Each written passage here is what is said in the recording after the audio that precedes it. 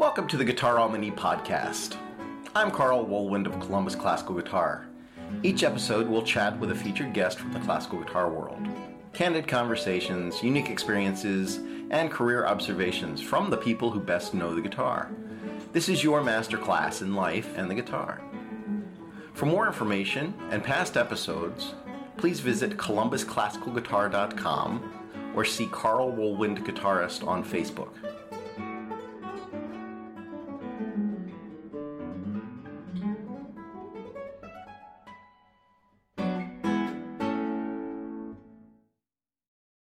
So I'm here with Alice Arzt, who's a bit of a living legend, if you ask me. I've known about her most of my life, and she's living in Princeton, New Jersey now, but has toured all over the world and done all sorts of exciting guitar things. Alice, how are you? I'm okay. So happy to have you. So happy to have you here. So, what have you been up to? What's the guitar world look like to you these days? Well, I don't know about the guitar world, but here I'm still teaching via Skype, of course. Right. So I have to make sure that students can, get a decent internet connection and so forth. So I'm still doing that. Yeah. And then we're dealing with all sorts of various other things that, friends who are ill, one who died. My husband's got all sorts of issues that he's been dealing with that are very complicated. And some of our own health issues too. I won't get into the grimy details of that, but because of various things happening in the basement and a new water heater and so forth back in May, there were boxes of heavy stuff around in places where you didn't expect them. And I ran into one of them and did a sort of a somersault over it, broke my femur, which I do not recommend to anyone. Oh my. Because it really, really, really means you can't even try to put your toe on the ground for like 2 months. And I'm still walking with a cane, and so that's still an issue. But anyway, hopefully we're through at least most of it. And there's still more doctor's appointments and things to be had. But anyway. So are you doing all of your teaching via Skype now? Or absolutely. Yeah. In fact, because the computer that I'm using is up here and Bruce's computer is back that way. He decided that he better move back down into my teaching room, all his stuff is piled on top of my stuff down there, and he's very ensconced. So there's no way I could take a student at this point. There'd be no place for them to sit, and he would have to do quite a lot of rearranging and dragging things around and figuring out where to put stuff and so forth for me to be able to teach down there. So it's not going to happen anytime soon. When it happens, when things open up, then we will have to do major reshuffling of objects. Sure. And how many students are you teaching these days? Oh golly, I would have to count. I don't know. It's probably a dozen or more or something like that. Some of them are every other week for some financial reasons. There are people who've, and then there's a couple of them who just decided they didn't want to do Skype, and they will presumably resume when they can come back. And then there's one who does Skype, but who keeps pestering me every year, every week, please, when are we gonna? I don't like this, so forth. He spends like 20 minutes of his lesson complaining about Skype and getting set up because he's doing it and with some computer that he's not used to. Yeah. And it's down someplace or other where he can't get organized. And he comes down and it doesn't work, and he has all these issues. Sounds very familiar. Well, that seems to be, musicians are not necessarily good with all sorts of electronic stuff. Right. I remember back in Columbia University, there was one professor who used to always want to show us slides and videos and things like that. And he spent half of all of those classes on his hands and knees and back of things, trying to figure out how to plug stuff in and complaining about how it wasn't working the way he wanted. So, I guess this is a universal problem. And it's probably been around with every bit of technology that gets churned out. I'm sure there's some of that goes on, the whole time. Yeah, well, our hi-fi room and everything is so complicated with all of Bruce's stuff that I would be very hard pressed to try to figure out what to do. And it used to be when I was all by myself in New York in the apartment before I was married. I remember a friend who was a BBC guy. He came and stayed in my apartment and visited for a while. And he couldn't figure out, I was gone, I think, at the time. And he couldn't figure out how to play a record. He was desperate to play a record. He gave up on it. He couldn't figure out how to do it. So I guess my system there was just as complicated if you didn't know what it was. Well, the funny thing about that is I think if you took somebody who was very young now that would be very proficient with computer things and said, here's an old analog stereo and a turntable and some records, many of them wouldn't know what to do. They wouldn't know. Yeah, well, there's some video of some two teenagers trying to figure out how to get a telephone, an old-fashioned telephone with a dial, and they're picking up the thing and putting it down and trying to figure out how they're supposed to get it to work, and they have no idea clearly. So we should just play guitar and be done with it, right? Yeah, there you go. Absolutely. So you're in Princeton, New Jersey now, and you have been for a while, right? But you still live in New York. Yeah. Okay. Yeah, I was in New York for many years. I mean, I grew up in the house that I'm in right now. That's amazing. And so that's, kind of familiar. And I think it's really handy because you sort of know what flooded and what didn't and what worked and what didn't. And, you know the whole history of it and when the roof went on and, all this kind of stuff. So it's kind of useful. But, plus the comfort of all the memories that you have there, So I was in that, of course, and until I moved to New York to study at Columbia University, Barnard College. And then I stayed in New York and had a couple different apartments in different places. But I ended up on a nice one on Claremont Avenue. And I was there for a long time. And who did you study with at Columbia? Well, all sorts of different people. I mean, I just got the regular degree. I didn't get any graduate, though I did take quite a lot of graduate classes. Right. But by that time, I was starting to perform and play, and I was, wanting a lot of practice time. Right. So, but, there were a whole batch of different professors. Yeah. And, I studied with whoever was giving whatever class. Actually, there's a funny story about that, if you want a funny story.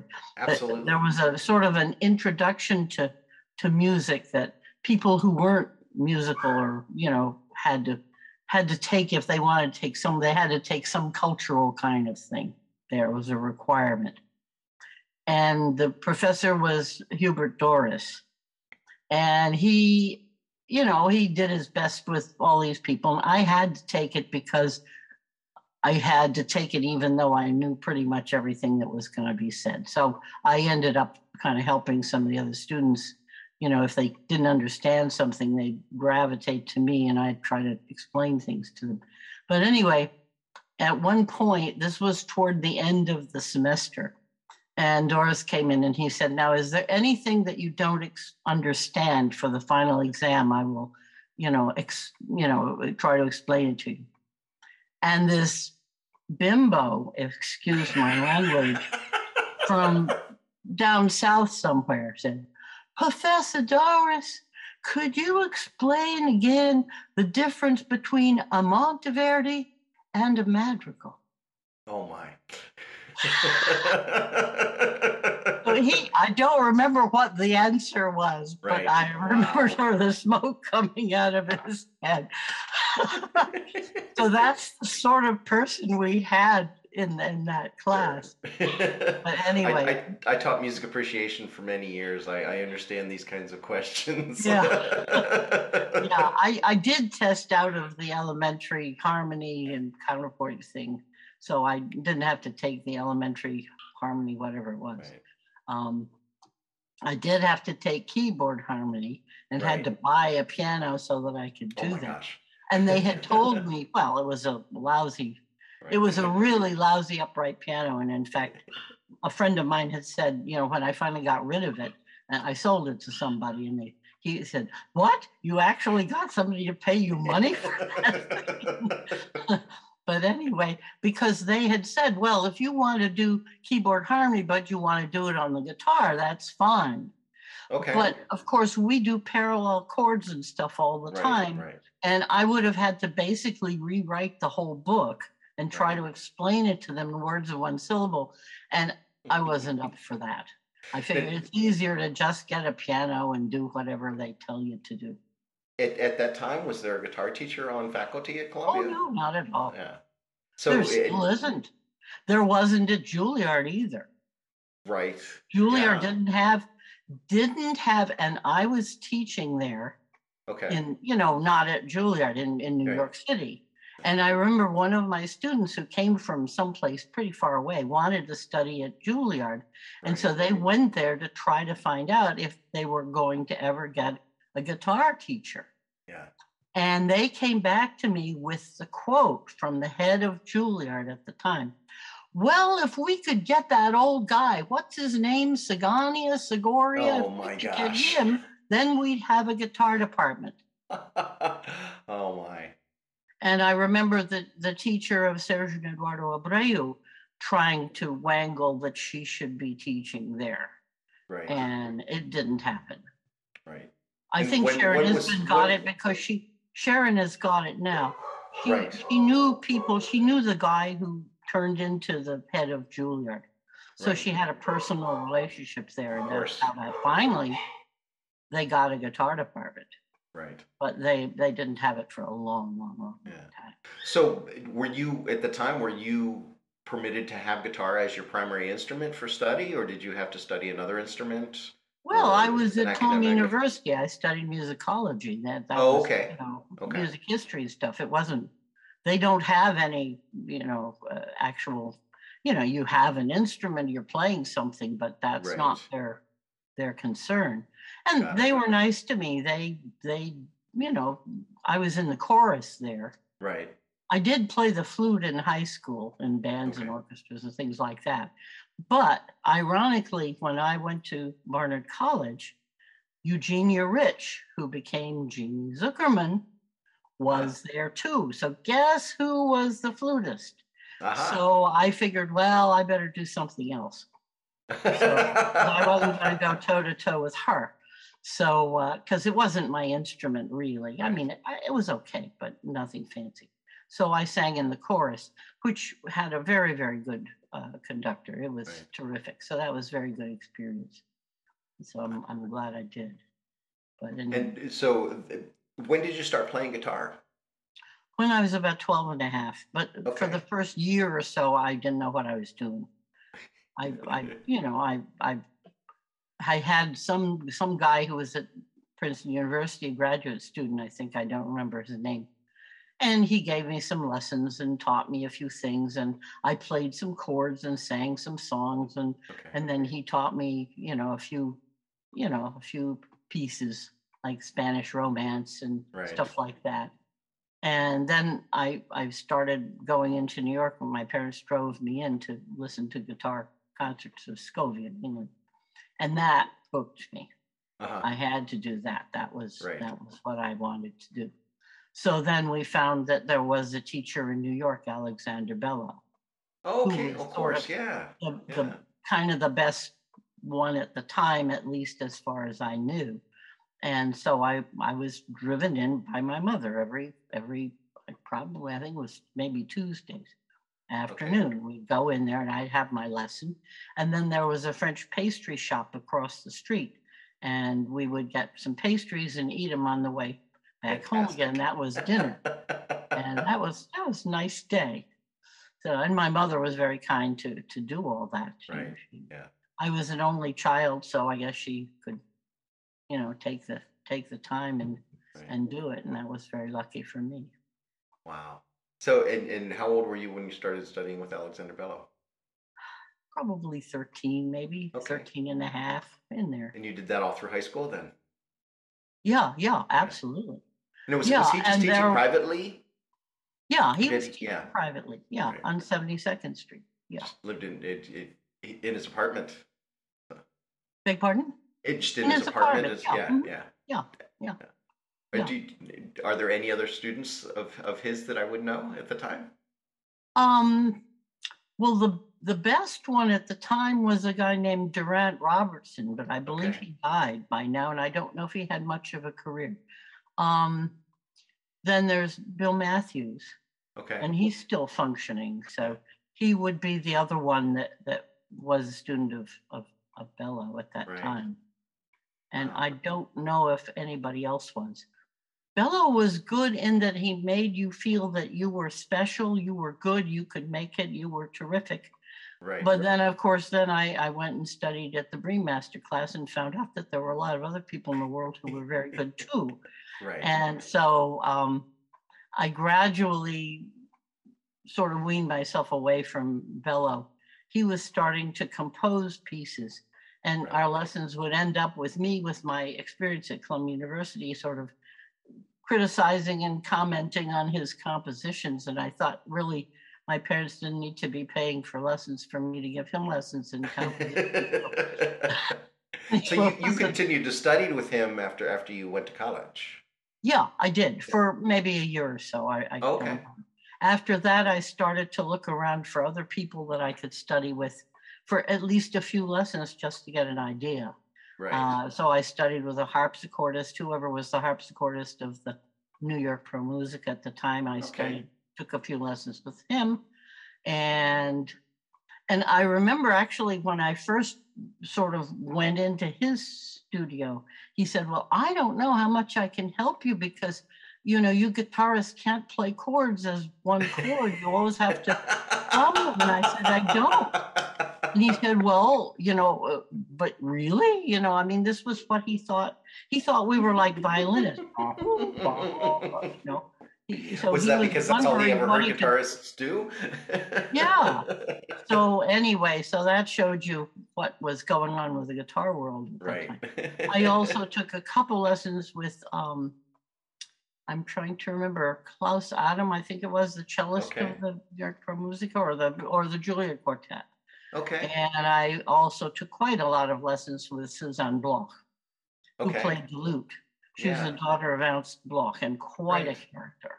Wow. And she was a lot of fun to study with. And from her, of course, I learned all sorts of things about tablature and lute music and music history and things like that. So did you study lute with her, or did you play guitar for those lessons? I played guitar for her. Okay.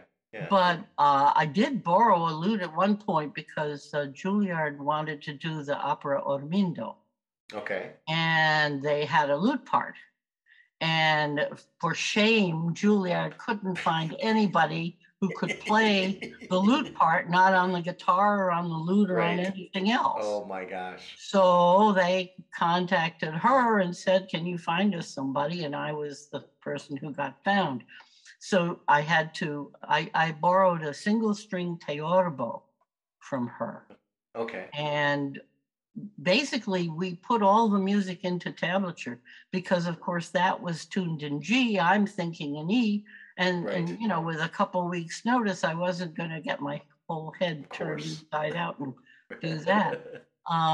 So I played the first lute part, and some guitarist from South America, someplace or other, played the second lute part, and somebody else played, some other things. But, I was playing the main lute stuff. Sure. And George Mester was the conductor at that time. I think he was maybe assistant somebody or other, professor or something at the time. But anyway, and I still remember that at one point he stopped the whole orchestra and said, somebody is playing a B flat. Who's playing a B flat? And I'm all sitting there innocent, I was reading the tablature. I didn't know it was wrongly tabulated.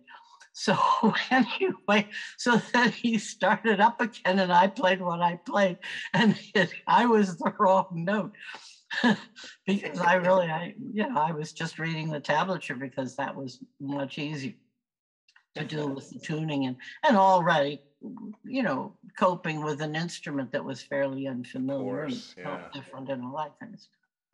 But I think it's really interesting that you went and purposely found musicians that weren't guitarists to study with, and oh sure, there must have been things about those particular teachers that you thought, I want to know. Yeah, well, I figured, other musicians are, they're good musicians. They got more of a history of knowing what they're doing than guitarists did. Yeah. And at the time, guitarists in New York were, they really kind of didn't know what was going on, as most didn't. How did you come along that, or come upon that? Were you just, was that accidental, or was it really conscious? Well, I had my ears open. I heard orchestras and, I'd been interested in music my whole life. My mother was very musical. She played the piano. She got a harpsichord at one point. I don't remember exactly at what point. Yeah. We still have it in the house, though. It's, oh my gosh. Plectra apparently have failed. It doesn't make noises, most of the notes don't work anymore. Apparently that's a problem with particular plectra, that they have the little finger, little thing that comes out, and those apparently come apart or fall apart or disintegrate after a certain period of time, unfortunately. Yeah. But anyway, but it worked up until maybe, 10, 15 years ago. Wow. So it just seemed logical. Right. And then once I was really, touring it all, then I met people. Right. Which was, then that expanded my viewpoint very greatly. That actually, I feel very, very lucky because all these things that really didn't have anything to do with anything just all conspired to do the right thing for me. For instance, my mother went to Smith College and she wanted to spend her junior year abroad. And even though she would have been a music major otherwise, she had to be a French major because that was the only way she was going to get to spend her junior year abroad in France at the Sorbonne. Okay. So she knew French. And of course, before she was married, she taught French in a school for a little while. And then she got married. And at that point, of course, if you get married, then you don't do anything anymore. So there she is, a French teacher with one kid, me. So she figured, okay, I'm going to make this kid as bilingual as I can, So we would have, French breakfasts and French baths and French this and French that. And she spoke French to me quite a lot. And then when I was fairly young, I just clicked on something. When I was fairly young, again, about, I don't know, I think maybe 11 or so, 11, 12, something like that, pre-guitar anyway. She wanted to go back and visit her old haunts in Paris and stuff.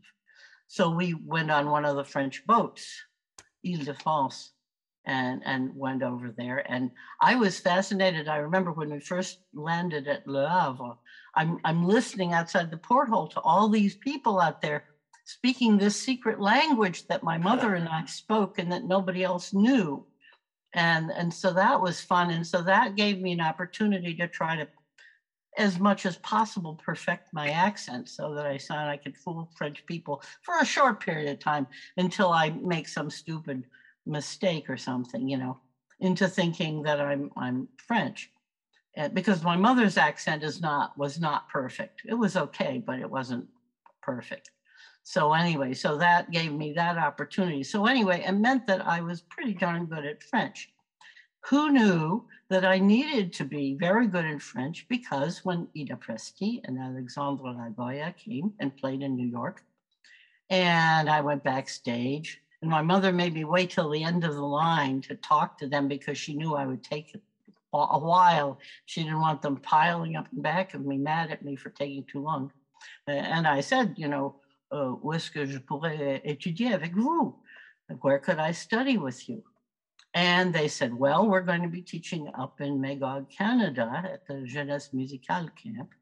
And so immediately we got me, signed up for that. My parents drove me up and dropped me off and then picked me back up again.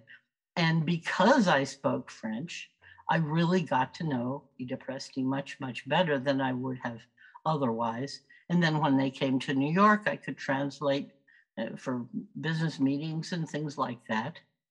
And I really got to be almost like a second mother with her. I mean, she first was calling me ma petite Alice, but then she figured out that I'm like 5-6 inches taller than she was. So she, ma grande Alice. And so anyway, so that was lucky. And then at one point, Presti and LaGoya came to New York, and they were only going to be at the airport for like a very short, a few hours. But I ran out to be with them anyway. And that was when she said, well, this composer in England, Jean Duart, has just sent me this very nice piece. I think you would enjoy playing it. This was the Catalan folk song variations. He had sent it to her to get the fingerings done for publication. So she gave me his address, and she wrote him saying that I'm going to write him and that he should send me a copy of the piece, and he did. And then that was just before she died. So she couldn't do the fingerings. So Jack Duart contacted me. Would you like to do the fingerings? So I checked with LaGoya if he would like to, and he said, no, you do it. So I did. And that meant then I went to England the next summer or something like that and met Jack Duart and got to know him. And he said, oh, you should make a London debut. You should do this. You should do that. Here's an agent. I'll contact him. You should do this and that and the other. So I got an international agent and a British agent out of that. And the week I was there was the same week that Sergio and Eduardo came to London, and they came with their father, Papai. Okay. Uh-huh. And Jack Duart always, anybody who came to London to do anything, he always invited them over to dinner, even if he couldn't speak their language or anything like that. He always made sure to get to know them. So he did. And since he said, well, the younger one doesn't, he met them at their hotel. He said, the younger one doesn't speak anything. The father waves his hands around and speaks Portuguese, but the older one speaks some French. So come and speak French to him, and then we can communicate. Wow. So I got invited to that. So I met Sergio Abreu, who has become a very, very close friend since then. And Papai, who is the wheeler dealer of the century. Right. I mean, who else can get 3 trips to London from Brazil for his whole family and himself, you know? Yeah. I mean, apparently he was very active in the labor movement in Brazil back when or something. And he just knew everybody. So anyway, so he went back to Brazil and started to pester the Brazil Guitar Society people and said, you've got to bring this woman to Brazil to play. And the Guitar Society guy, having a bee in his bonnet, went and sort of camped out on the doorstep of Mr. Forner, who was the cultural affairs officer at the time, and just kept after him until finally in, like, they said something like June, he figured he had some money left over and let's get this guy out of my hair. So, okay. So then they contacted, you know, me or Washington or whatever, anyway, the State Department. And that's how I started doing all the State Department tours all over the place. And that's amazing. A lot of all my international stuff is because of that. Wow. And how old were you at the time? How old were you when that got started? I don't know, 30 maybe. Okay. Something like that. Yeah. And had you done a lot of concertizing before that?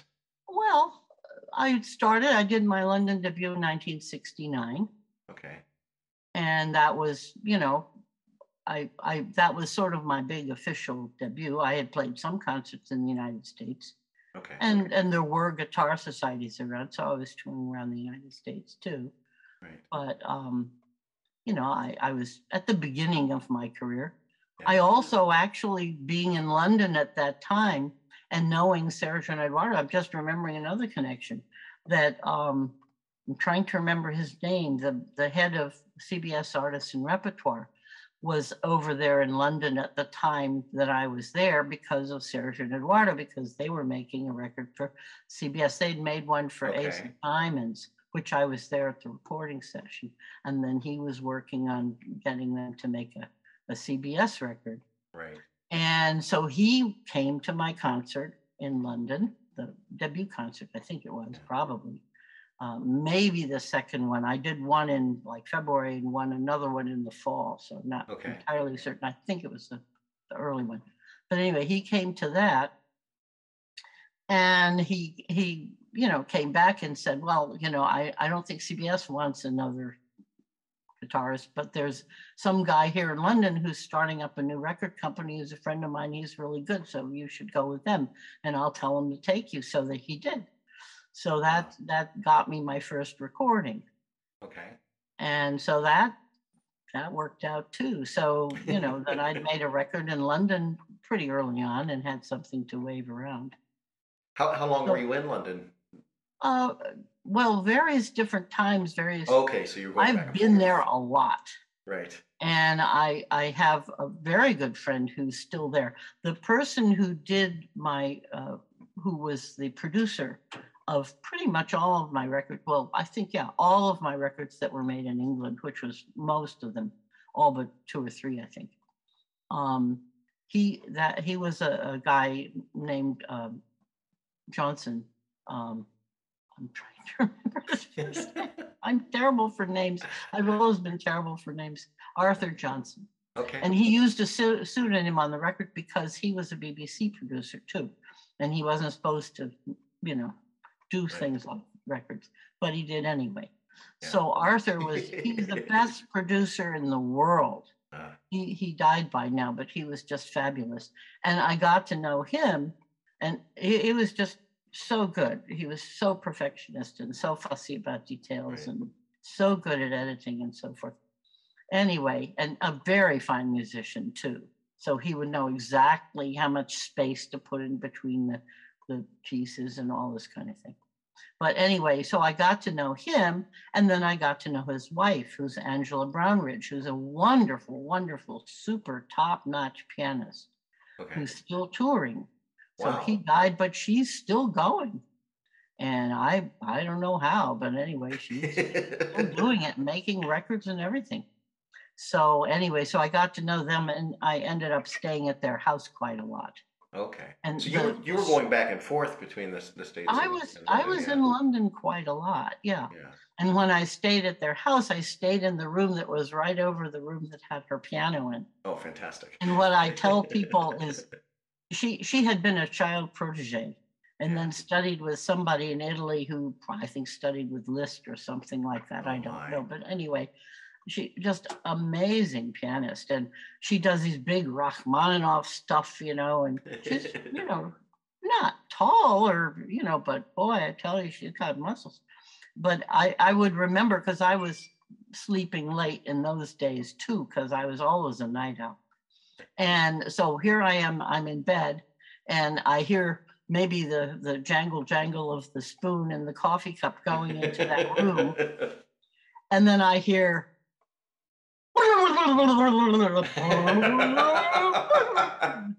like fortissimo, like the bed rises off the floor.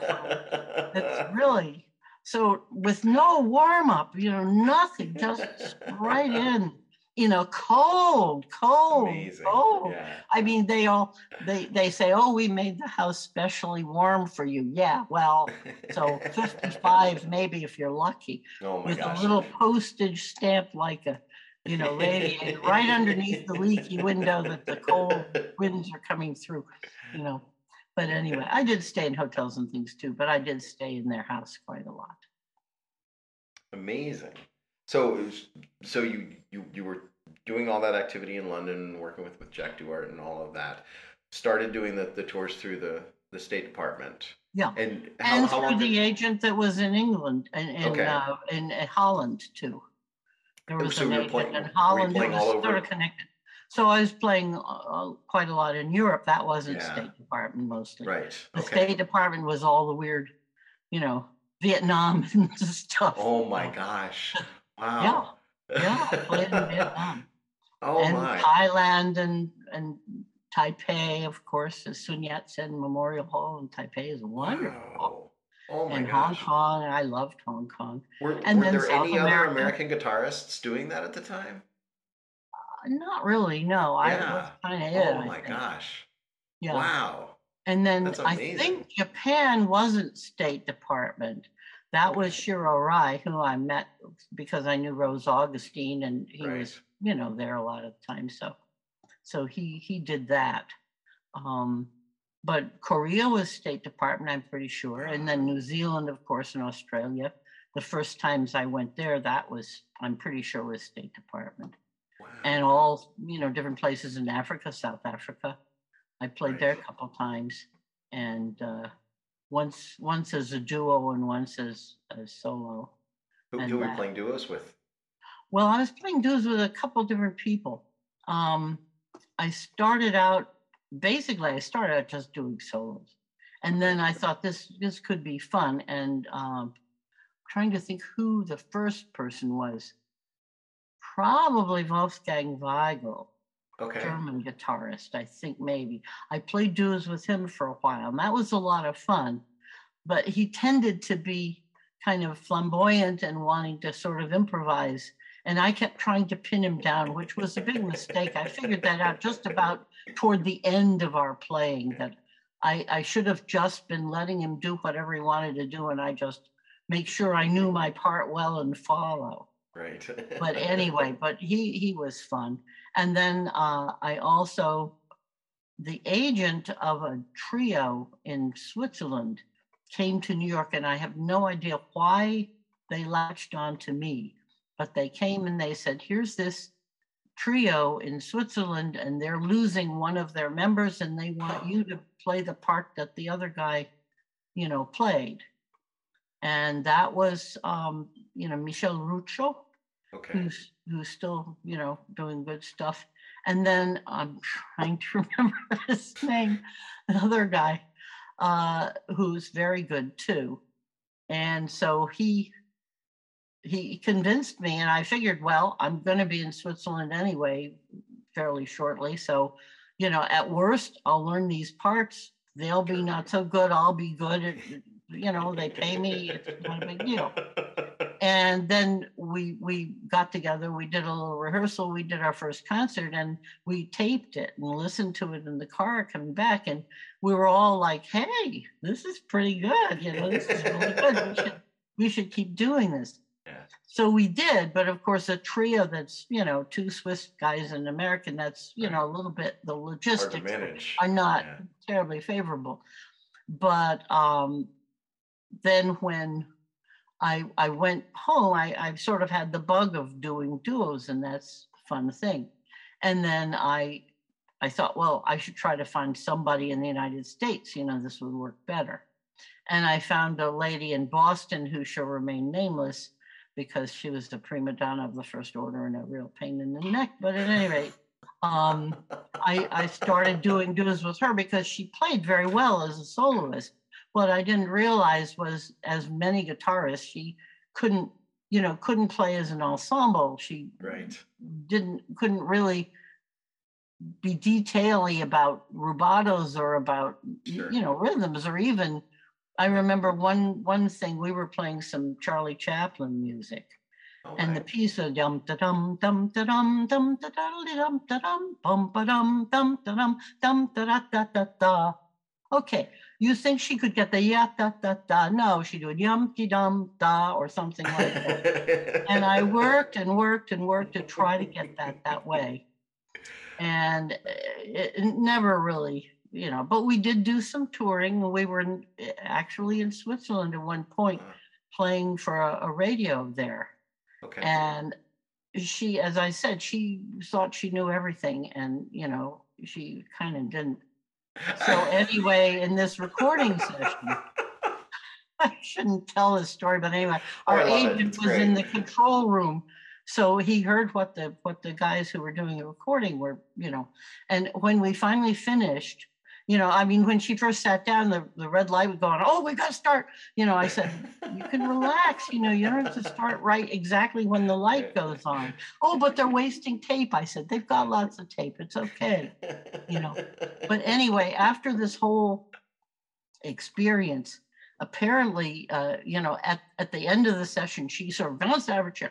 Now we're through. We can go have some ice cream. And apparently, one of the guys in the control room, through gritted teeth, said, "Better she should have a lollipop." Oh my! And the agent told me the story. Probably didn't tell her. But anyway, that meant that then when I was, we had already scheduled a South African tour. Okay. With her. And at that point, I then did another concert in Texas. And by that time, I would have yelled and run the other direction if she even walked into the room. So I told my agent, it cannot be. I've got to, I toured with the other guy whose name I can't remember from the trio. Okay. And I told my agent, you just got to cancel it out and get me that I can go with somebody else. And she That's a nice figured out agent. a That's a perfect very nice thing. agent. Yes. Well, she told them that this lady was pregnant and couldn't come, and we were going to give a substitute. And it worked. I mean, what are they going to say? Oh, fantastic. So it was a brilliant move on her part. And the only thing that would mess it up was if this lady would have had a career and then ended up in South Africa at some point. They say, how's the kid? Then it would have been a problem. But fortunately, it didn't happen. So. Oh, that's amazing. That's incredible. So did you tour with her at all? Well, yeah, I did tour in Europe some, and then around the United States a little bit. And forgive my ignorance, but I'm thinking a guitar duo of two women at the time was probably a rarity. Well, maybe I didn't really think of it. I mean, I thought of myself as a person. I mean, I remember Sharon Isbin going off on being a woman and the only woman, all this stuff, And I remember Leona Boyd was in New York at one point, and I had taught her in some classes, and I knew her pretty well. And somebody had said we have to go over to Sharon's house to try out her guitar. That was a new guitar that that somebody wanted Leona to see or something. Right. And so we did, and we made a pact beforehand that we were going to do nothing but talk about other woman guitarists the whole time. Nice. And we did. I don't know if Sharon picked up on it, but anyway, that's what we did. Because, I mean, I'd studied with Ida Presti for heaven's sake. Right, of course. Louise Walker was very much an item. And Maria-Louise Anido, I met her in South America. She was very kind. Did you know Louise Walker? I did not, no. Okay. No, though I think I met her daughter. I'm trying to. She had a daughter who plays the guitar too. She's somebody who's very interesting to me, and I think there's this whole kind of Southern German, Central European guitar scene that we don't know a whole lot about, and I think there was a lot of really good things happening there for quite some time. Well, the thing with women in the guitar is that's who played guitars in the 19th century. Right. That was a woman's instrument. You see guitars all over the place. In fact, my great-grandmother played the guitar, and I have her guitar. And apparently that's how my great-grandfather met her. That he was walking past the house and heard guitar music coming out, or songs, probably, or she was playing chords and songs, And he was entranced. And he went around to find somebody who knew the family so he could be introduced, because you didn't just... And where was this? Somebody. And he did. And then they fell in love. And that's, Where was this? Would have been in Ohio, I think, as far as I know. I don't know for sure. Oh, my gosh. But a lot of my mother's family came from Ohio. Okay. I mean, they came from, actually from mostly, England, Scotland, Ireland, all those places. Yeah. But And came you over. you still have her guitar. I have the guitar. Somebody gave it to me. I can't remember who, because they figured I ought to have it, which I should. So Do you know anyway, who it's made the very guitar or where it comes from or anything like that? it's I mean, it's, yeah, I could go look and see who made it. It's one of these little guitars. It's like the ones that you see in pictures, you Okay. know. And at one point, I think it has a few cracks and things, and I was thinking of getting it restored. And I asked somebody who would do that work, what would it be worth Right. if it got restored? He said, well, it'd be worth whatever the cost of restoring it would be. In other words, it's nothing very Right. special. But it's a cute little guitar, and it's kind of nice to have. Ah, that's tremendous. So anyway, That's yeah, a fantastic. lot of women were playing guitars, and actually in the Press de la Goya classes, there were a lot of women too. Right. Okay. And Ako Ito was one of the best, and she was Japanese, eventually married to Henri Doigny. So anyway, so I just, I haven't really ever been on the, women and the guitar kind of thing, because it didn't seem to be an issue, because they've always been playing lots of. Did it start to become an issue, do you think, or was it just something that it's the nowadays? Okay. It's nowadays everybody's just thinking about it, I think. Right. And maybe I was just lucky enough not to have to worry about it. Right. But anyway, and of course, there were people who said, we hired you specifically because we were tired of guys in penguin suits coming and playing, and we wanted somebody in a nice dress. Oh, fantastic. But of course, presumably they wouldn't say, we didn't hire you because you're a woman and you probably can't play, which probably happened too, but I wasn't very aware of it. Right. So, who knew? Oh my gosh. So, but anyway, I accepted what I got, and I got a pretty, remarkable career about it. And a lot of funny stories about all the crazy things. Like one of my favorites, if I can remember the sequences, when I was in Frankfurt and I needed to play in Stuttgart the next day. Okay. And I could have just taken a train or something, but I had a sort of an open-ended plane fare thing that basically was there for the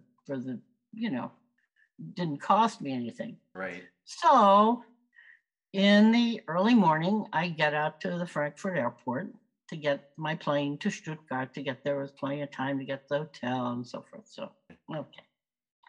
And so I'm waiting in the waiting room, and then I go out to the plane, and I get on the plane, and we start flying. We fly for an hour or whatever it was, and then they say, ladies and gentlemen, we regret to inform you there is a snow condition in Stuttgart and we cannot land our plane. We're going back to Frankfurt.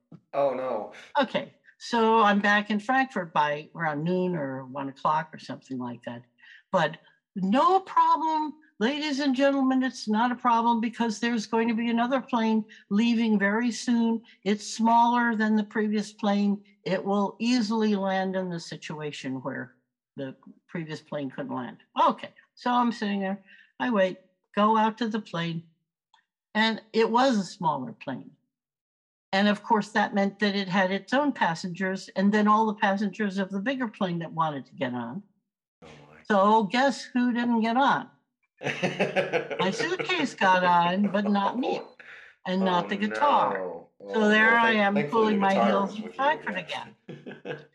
And then let's see what happened next. Yeah, then the next plane that went, that I think I did get on with my guitar and everything, that couldn't land because the previous smaller plane had tried to land in the snow condition, had slid around and blocked the runway. Oh my gosh.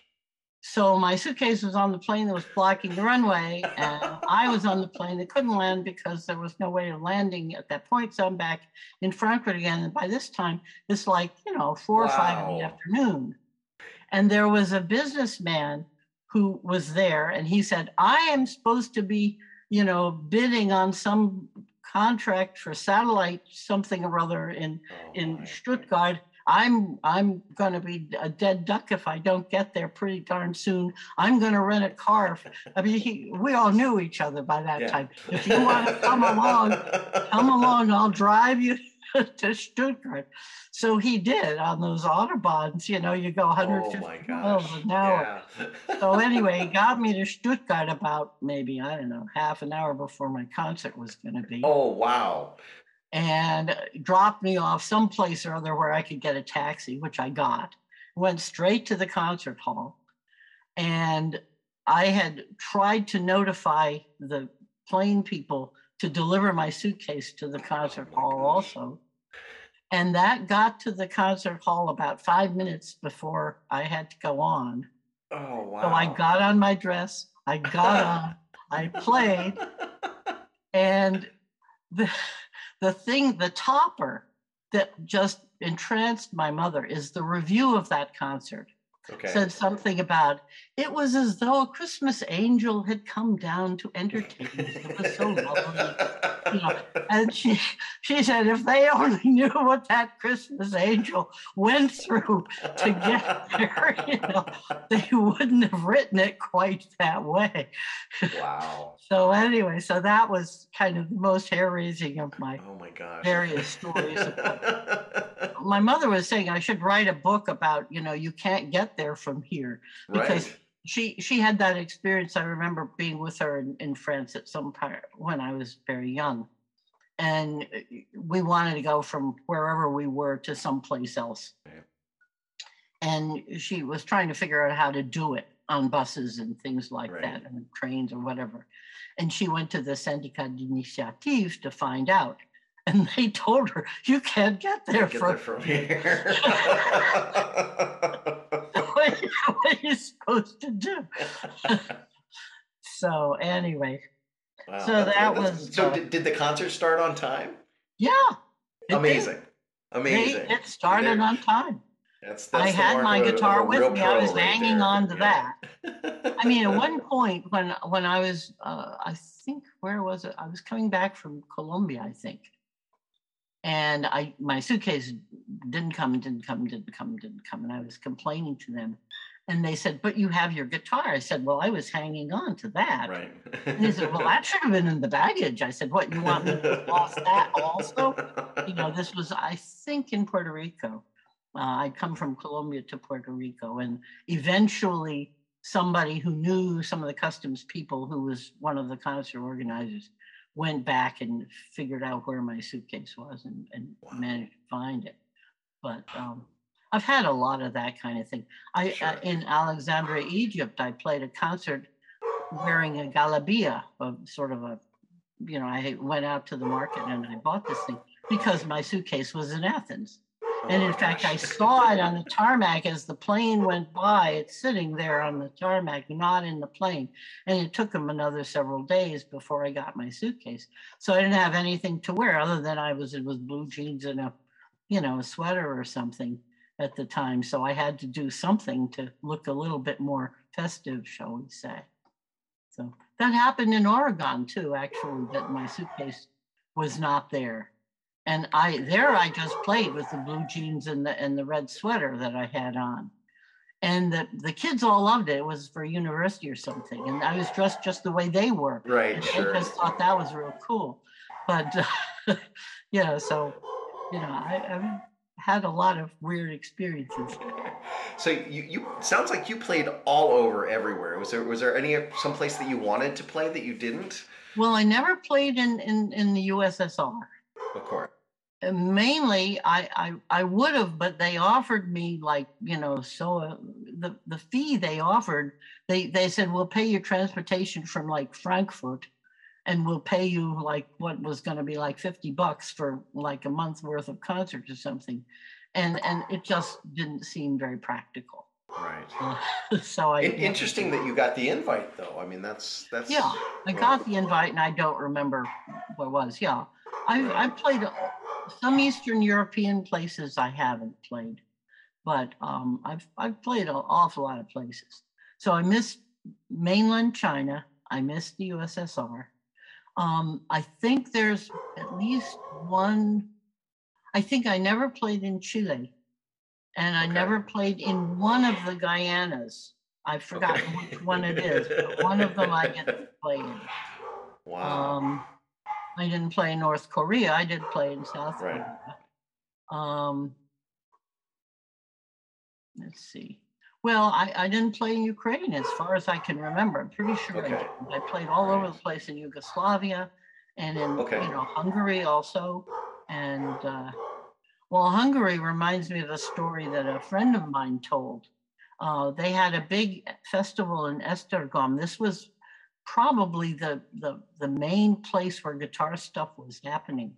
Because I remember early on, the first few festivals, anybody from Eastern Europe or from Russia who was there, they were there with their cameras taking pictures of the music that we had because they couldn't get it. So they were taking photographs of our music and very eagerly so that they would get these pieces that they couldn't play. But anyway, that was, early on in Esztergom.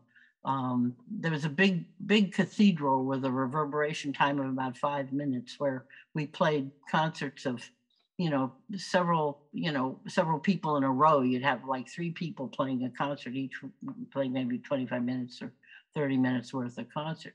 And then they farmed us out to different castles and things around in Hungary. So you get into a minibus with the other 2 acts or, people or duos or whatever they were. And then you'd be driven to wherever. And my friend, Neil Smith from England, who was at some of these things too, he told a story that at one point, here he's driving along to go to his concert, and suddenly there's a huge traffic jam out in the middle of nowhere. And everybody's just sitting there on the highway, not able to move. And no news about what was going on. And then he heard in the distance a sort of a mechanical noise coming closer and closer. And it was a whole column of Russian tanks. The Hungarians hated the Russians. This whole column of tanks going across, a field and then onto the road and then across the road and off into the wilderness. And they had to wait. All the cars had to wait on this highway.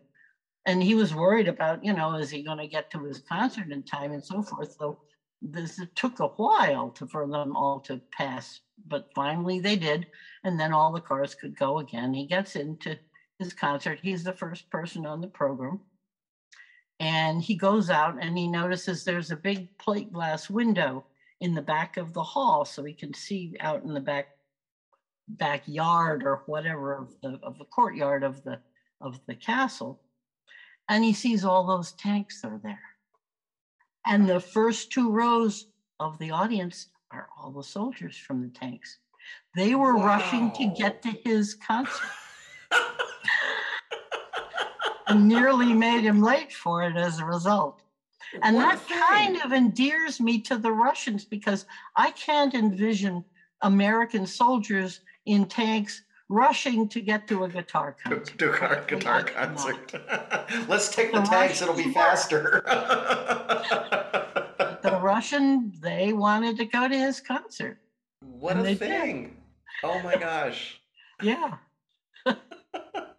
Well, the guitar works magic everywhere. I think that's fantastic.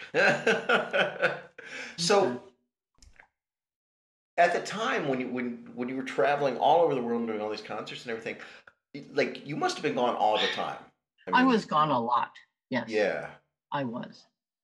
Yeah. And how many years did you work like that? Well, pretty much right after 1969, I started doing it. And I started doing a few duos and things in the very early 90s.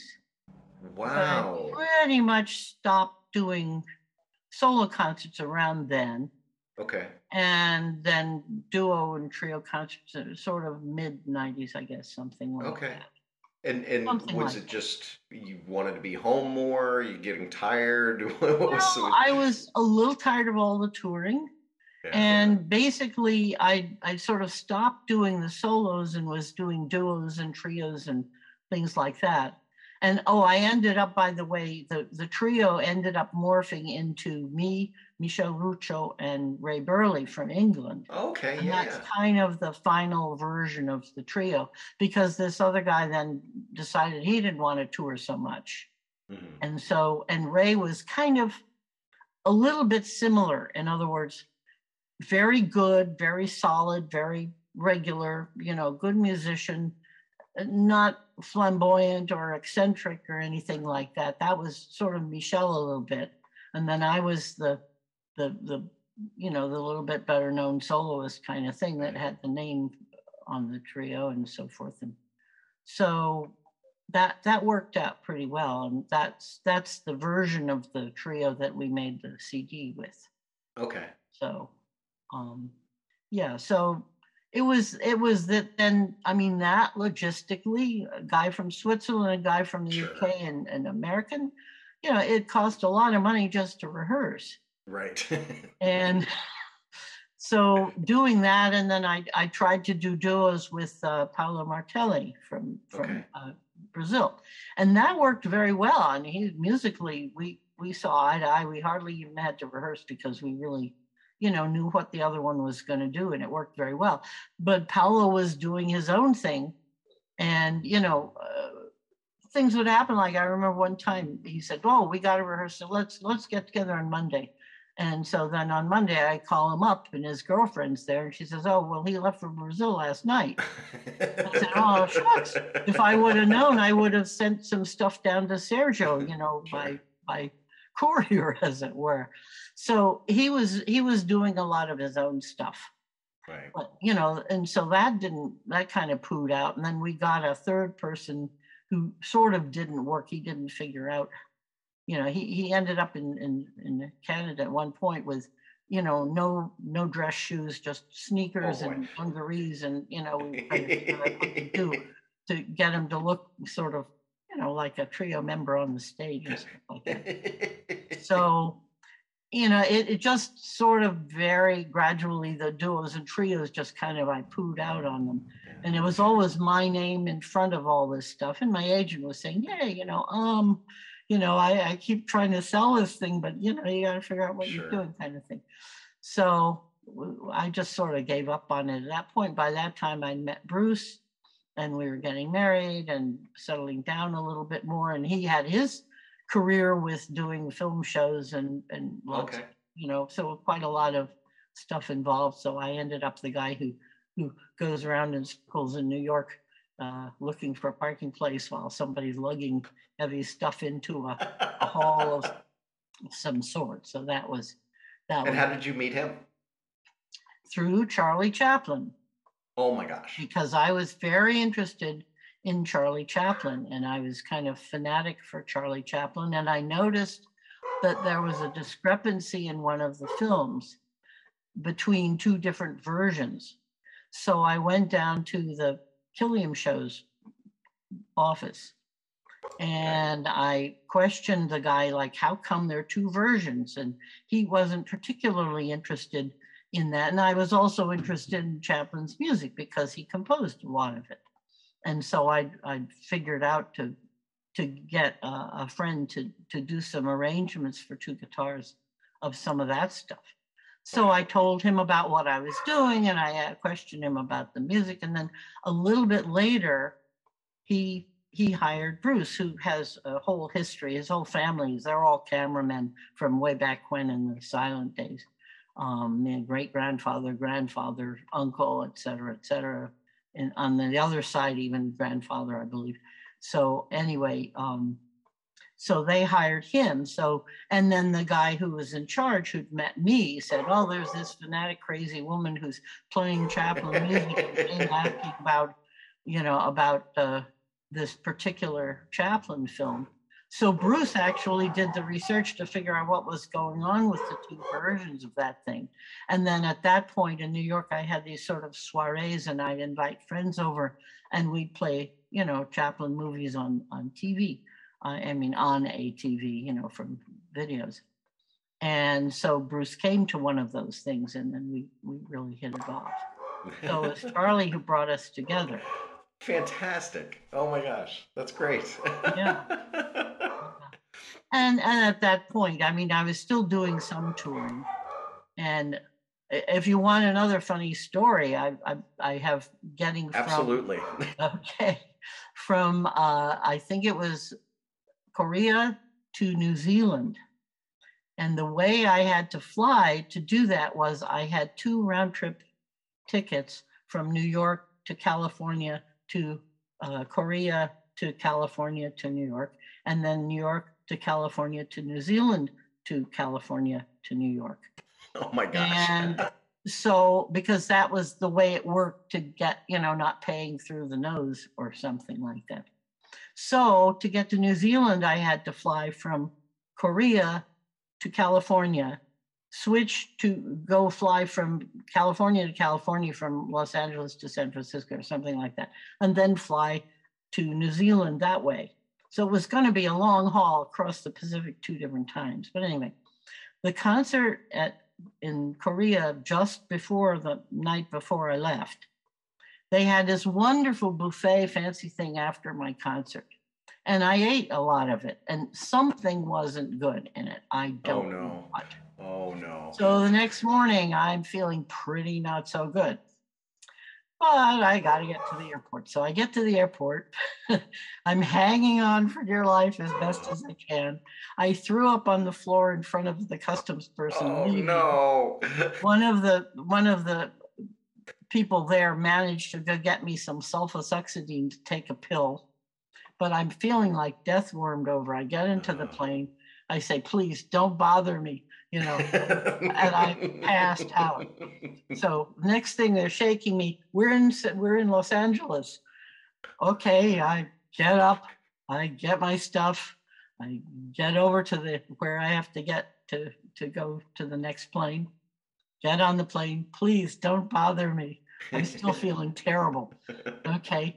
And we're in San Francisco. Okay, get up, get in line, get on to the next plane, say, please don't bother me.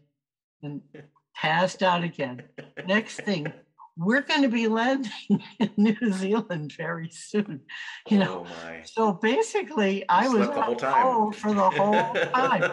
And by the time they were starting to think about landing in New Zealand, I could have a little tea and I was starting to feel a little better. And by the time I got off the plane, I'm pretty much okay. Wow.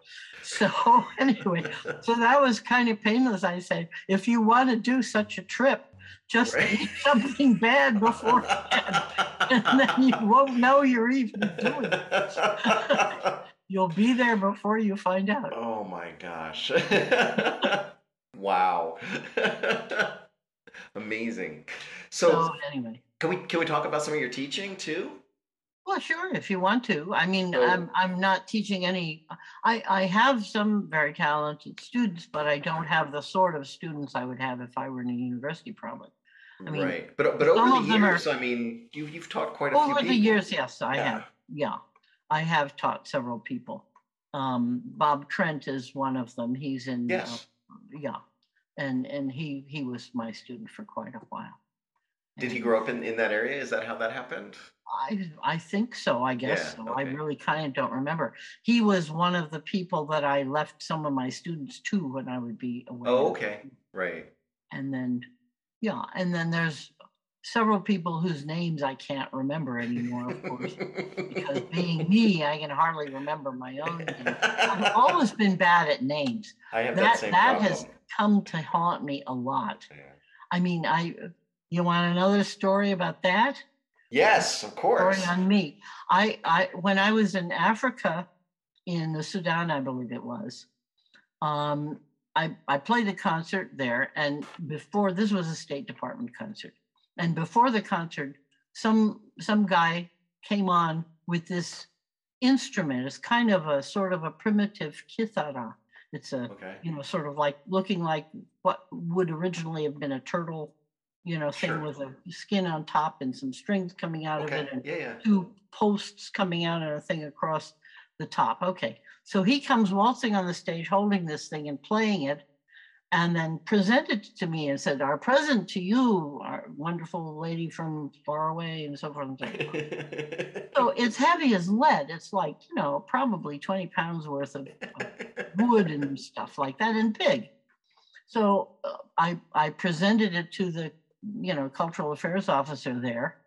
And I said, "This is very kind and very lovely, and I like it a lot, but what am I going to do? I cannot take it with me on tour. I had to play all sorts of different places all over the place. I wasn't going to be home for a good long while. I had all sorts of other concerts to play. I couldn't fit it in my suitcase. I couldn't drag it around." I said, "Just, happy birthday." Now, this guy was determined he was going to get it to me somehow or other. So he actually carried it in his arms all the way to Italy and tried to wrap it up there and send it from Italy when he had to go to Italy for some reason. Right. But it didn't work. It was too big or too heavy or too something or other, and so he couldn't send it. So he brought it back to the Sudan. And then he had to go to his own home in California. So again, he's carrying this thing in his arms all the way to California, because on the way back from California to go to London, where he had to go, he's going to have a stopover in New York City. Fantastic. So I don't know what he did with his own baggage, but anyway, he comes in a taxi to my apartment in New York, where I wasn't, of course, right? Oh my. And he finds somebody around there who knows who I am and leaves this thing with them, goes back to his plane, goes to London. He's been doing nothing the whole past month but work on trying this problem for Alice Art's guitarist. He notices that there's a guitar concert going to be in Oscar Gilia. It's going to play in London. He thinks I should go to that concert. He goes to the concert. He's halfway down the row, and he sees me sitting in the audience. "Alice, hello. I just left your oud in New York." Well, it isn't an oud.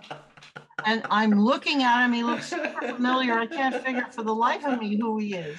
And I think he figured out that I couldn't figure out for the life of me who he is. But anyway, so that's me in names. Tremendous. Yeah. Well, I mean, I'm sure you met a few people during the time you were touring. So that was my consolation, that I figured that they're there planning for my concert. They're looking at pictures of me. They're looking at me during the concert. They're figuring out where I'm staying. They're doing a lot of stuff with me. They know you. Yeah. I see them for like one day. Yeah. For, various different times. And I'm totally distracted with, trying to play the concert, trying to deal with whatever else is going on, which there always was. And so, I don't have the full dose of them that they got of me.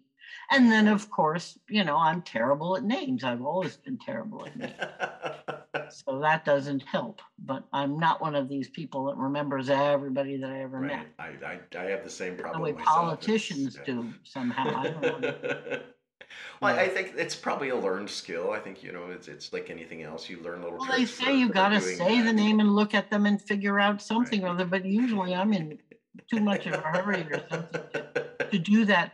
Or I figure out something and then I can't remember what the something was that I figured out.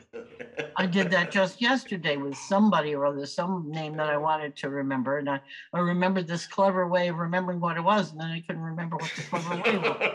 So I still didn't know.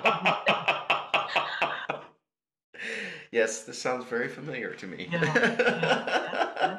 So I have to tell you that I talked to Peter Danner, and your name came up, as did Claire Callahan, who's a very, very dear friend of mine. I worked with her for many years. And he said that talking to me for the podcast, he said, this reminds me of sitting in a bar with Alice Arzt and Claire Callahan and just talking about things casually after concerts and whatnot. And I thought that was delightful. That was really great. So, and he also mentioned that the early days of the GFA and how he was active in that, and you were active in that, and Claire was active in that. Well, that's the Guitarist Cookbook, right? Yeah. Oh, that's right. Yeah. Sure. Yeah. He did all the sort of typesetting for that, and I did the getting all the guitarists that I knew to send recipes. Yeah, that's right. Yeah, I forgot about that. So, and I remember, I was very young in those days, but I remember seeing, the early versions of Soundboard and the newsletters and whatnot, and seeing pictures of all you at that time. So, but what was that like? What was that experience like? Getting that all started? They just sort of called me up and said, would I like to be, chairman of the board or whatever? And I said, yeah, I guess so. And, then I was. And we'd have these board meetings, which we talked about as BORED rather than BOARD. And, we'd try to get together and figure out stuff. And we did figure out a lot of stuff. Some of it worked and some of it didn't work. I remember we spent quite a lot of time figuring out how guitar music ought to be notated and how harmonics ought to be notated, and we figured out really a good system where it would be understandable, which, it often isn't. Right. I mean, I just encountered a piece just now. It says octavos, 8, and it doesn't tell you where you're supposed to play them or how you're supposed to play them. And they're notes on the strings where you would get them if they're open strings, and they're not fingers on the fingers where you would, so anyway, who knows what they wanted. So anyway, we did figure out a system for that, but we might as well have just thrown it in the garbage can after we did it because nobody paid any attention to it. So I remember our figuring out where we were going to meet and when we would meet and what we would do and all this kind of stuff. And they were fun. And I did meet a lot of really fun people. And I was always dragging around a big bag of stuff at that point. And I remember at one point this was Peter Danner's joke. I had my bag said New York Public Library on it. Okay. And then I had all these things. And I handed to him to put over someplace or other. He said, yeah, and all its stacks too. And oh, that's great. So, anyway. And so when you look at the organization now and how it's grown and everything that it's doing now, I mean, how do you feel about that? Yeah, they're doing good stuff. That's good. Yeah, it's amazing. True. Yeah. But you guys started that, though. That's you should be very proud, I think. And then the competition, that was good. Yeah. And that, did you have a hand in the beginnings of all of that as well? Yeah, I think so. I think so. I mean, I don't remember too much. Again, I was running around so hard doing all this other stuff. Sure. But yeah, I certainly went to all of their, the yearly festival meeting, whatever they were. And wow. Yeah. Well, we're very fortunate to have had you do that for us in the community and all of that. And I just think, at that time, so that was. The GFA started in 72 or 74, is that? Sounds probably something like around there. Well, there had been somebody else. I wasn't right at the very beginning because they called me up and said, would I like to be chairman of the board? And I think somebody else had been doing it before that. Okay. And so I'm pretty sure that I wasn't the first. I was like the second person or something like that. Yeah, I just think about, just at that time, what a lot of work that must have been, and how fortunate we are that. Well, and good that they have that archive too, because that benefited me tremendously. I found out about Mertz, and I was in Europe at the time, and I called up to say, hey, I want all the Mertz, and it was there waiting at my apartment when I got home. Amazing. But I figured out I'd called them at like, was there 3 a.m. or something like that without figuring that out. But somebody from Finland did that to me though too. They called me up at like 3 a.m, thinking it was 3 p.m. or something like that. So it happens. Yeah. Wow. Well, that's what a great number of stories you have. So, well, you do accumulate stories for sure. Is there anything else we should talk about? I don't think so. I think we've pretty well covered it. Oh well, I got another story that I got from Australia. Okay. But in Australia, Sergio had toured there first. And he told me about an agent there and told them about me, I think. And I think that's how I ended up touring Australia the first time, or maybe it was a State Department thing and this was the second time. I don't remember. But anyway, I did stay with this agent and his wife, the family there. And they had a very fancy hi-fi system, and everybody in Sydney knew them. And they had a daughter. And the story is about when the daughter was about 5 or something, because they were very much people in the whole of musical society in Sydney. So that meant that they knew Richard, and they knew, they knew everybody, and had them over to dinner and so forth and so on. So this little kid was, meeting all these people. And so they were going to the opera all the time and telling about how wonderful it was. And the little kid was like, well, I want to go too. I want to go too. I want to go too.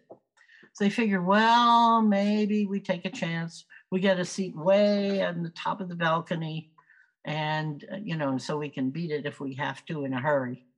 And so they take the kid. And it's one of these operas where the heroine dies at the end, so that she's there on the stage expiring. Right. And the little kid is getting very upset because this is her friend who's been over to dinner at their house many times, and she's dying.